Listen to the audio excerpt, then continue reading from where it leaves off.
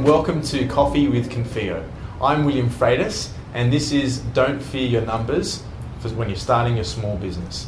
Today we've got Nikki Firth from Your Accounting Sanctuary, and Your Accounting Sanctuary really work hard to get to know their clients so their clients can get their goals in the most tax-effective way possible. And having worked with you previously, I know that Your Accounting Sanctuary really focus on more than just the numbers. It's about getting to know the people. So Nikki, thank you for being on the show. Thank you for having me. It's great to have you on board. We'll start off with the first question really, because the idea is to give some value to business owners out there. Sure. So what is it, when setting up a business, what are the key accounting principles or elements that someone should really consider? I think the first thing, when you're setting up your own business, it's such a scary thing, and you're often jumping out of a job to just do your own thing and get some freedom. But if you don't have that backing of great advisors behind you, you often make big mistakes. So I think the first thing to look at is, do you have finance available? Is it just that you're coming out of a job and you have nothing? Or have you been saving? Or have you a loan behind you? How are you going to get this business going? Have you got customers that are ready to go? Or do you need time to actually build those up? There's a lot of thought process that goes into it just to make sure that the business can get off on the right foot. Perfect. And run me through, I guess, a little bit of your process. Obviously, that's something that you chat clients through day to day. You know, have you got your finances? Where's your business coming from? That's something we've experienced, having Definitely. worked together. Yeah. Step us through that process if you can.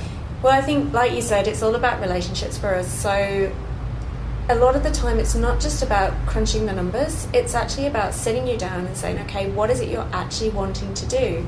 And from that, we work out what tax structure you should be in. Some people listen to their friends in the pub and think, oh, my friend's in that tax structure, so I should be as well. And it's not always the case. Some things work in different ways for different people. And so it's just making sure that that structure works for you to help your business grow. And then it's looking at things like your cash flow, your profit and loss, making sure that your business is going in the right direction that you think it should. Perfect. And next question, I'd say stereotypically, accountants don't necessarily have the best light, aren't seen as the most favourite people, or accounting in general isn't the most favourite. Yeah. Why do you think that might be? And two, why do you love accounting so much? Well, first of all, I don't blame them, because there is such a bad stereotype about accountants. I think a lot of it comes from not understanding what accountants do. Okay. And I guess I was the same when I first thought about doing the job. We're not just number crunchers.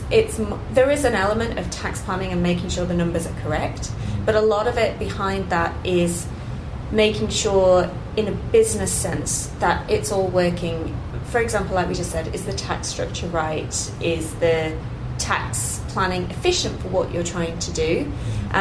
It's more about being an advisor, building that relationship so that you can say, okay, I know you want to do this in your business. What do you actually also want to do in your personal life? And are those two goals aligned so that you can absolutely fly this business? Because if you're going in opposite directions, you will burn out faster than anybody else. I think that's one of the things that we've seen with some of our clients is that they think accounting is a back office task. And I think it's really important the way you view things of giving that business advice. If you really put numbers at hand being the first primary focus, it seems to drive your business forward, which is awesome. Totally right.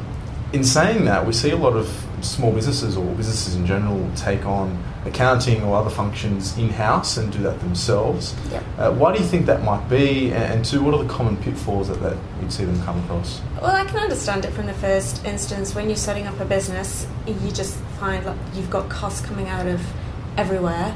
So you try and cover as many of those costs you can yourself. And I get that, but I think when you start to grow the business, you jump out of a job because you do what you do brilliantly. And then suddenly you're trying to hold 20 balls in the air. You have to be an insurance broker, an accountant, a marketeer, a business coach. And if you don't know how to do those jobs correctly, you will just get so tired, you'll get frustrated, you won't focus on it, what it is that you do brilliantly, and then things will start to suffer. It's a bit of a domino effect where one thing leads to the other, then your cash flow suffers, then your suppliers get frustrated, and it's just one bad thing onto the next. And I've seen so many people burn out having done everything themselves. And what I hear, which is really interesting, is it really prohibits small business from growing. Having seen so many business leaders delegate certain tasks, they realise they're not necessarily great at that element, so they're going to pass it on to business advisors like yourself, whatever it might be. Which is interesting because a large portion of small businesses aren't keeping their accounts up to date. What do you think the short-term and long-term consequences of that might be, and what should they be careful with? Well, I think in the short term, it's all about cash flow. So if you don't know what's coming in and what's going out, you're not going to be able to pay your suppliers, you're not going to be able to pay your staff, and like I said, people will get frustrated, and then you'll lose that reputation as well, plus your stress levels will go up, so it's not good for you personally, and again that domino effect starts. So in the short term, it's so important to keep on track of what's coming in and what's going out. In the longer term though, as you start to grow, you could be a multi-million-dollar business, but if you're not keeping on top of everything, again, it will get out of control. Do you need to buy new premises? Do you take on more staff? Do you need to pay a debt to the ATO? And if you're not on top of those numbers and what they should be, you're going to get yourself into a whole heap of trouble, and you could make completely the wrong decision. Are there particular industries that you see are most prone to issues in that sense? Because I see construction being one of them, where transactions are quite high. It's hard to manage, and when it's too late, it's just too late. I think that's it. Yeah, I think construction is a big one, particularly the cash-based businesses who are just so used to having cash in hand, and so they then forget what they've got to pay out. But at the same time, I see it quite a lot in the events industry as well, because they get a lot of big contracts for worldwide tours, and they have to pay things out before they necessarily get paid by their events customers. So they really have to manage that budget and the cash flow just to make sure they don't get themselves into trouble. Well, as I say, cash is king, right? Cash is king, absolutely. Cash flow is the main concern. Nikki, lastly, one of their favourite parts of the show really is our Confio confessions. Tell us something that no one knows about you. Oh God, this is where you make yourself look really bad now. I think my plan B, when I came over here from England, my plan B was, what if I can't be an accountant? What can I do? So I always thought, maybe I could be an actress on Home and Away. Why not? So back in the UK, I did do a couple of episodes of a soap opera, which was quite exciting, but never followed up on that. But hey, it's still a plan B. You never know. You never know what's going to happen. Can we find this online? No. Not going to give that away. No. Never. Great. Well, Nikki, thank you for being on the show. It's been great having you. To everyone out there, questions. If you have any questions at all for either Nikki or myself, feel free to put them up anywhere on social media. Just a direct message will be fine. We'll endeavour to get out to you and make sure you're getting that value.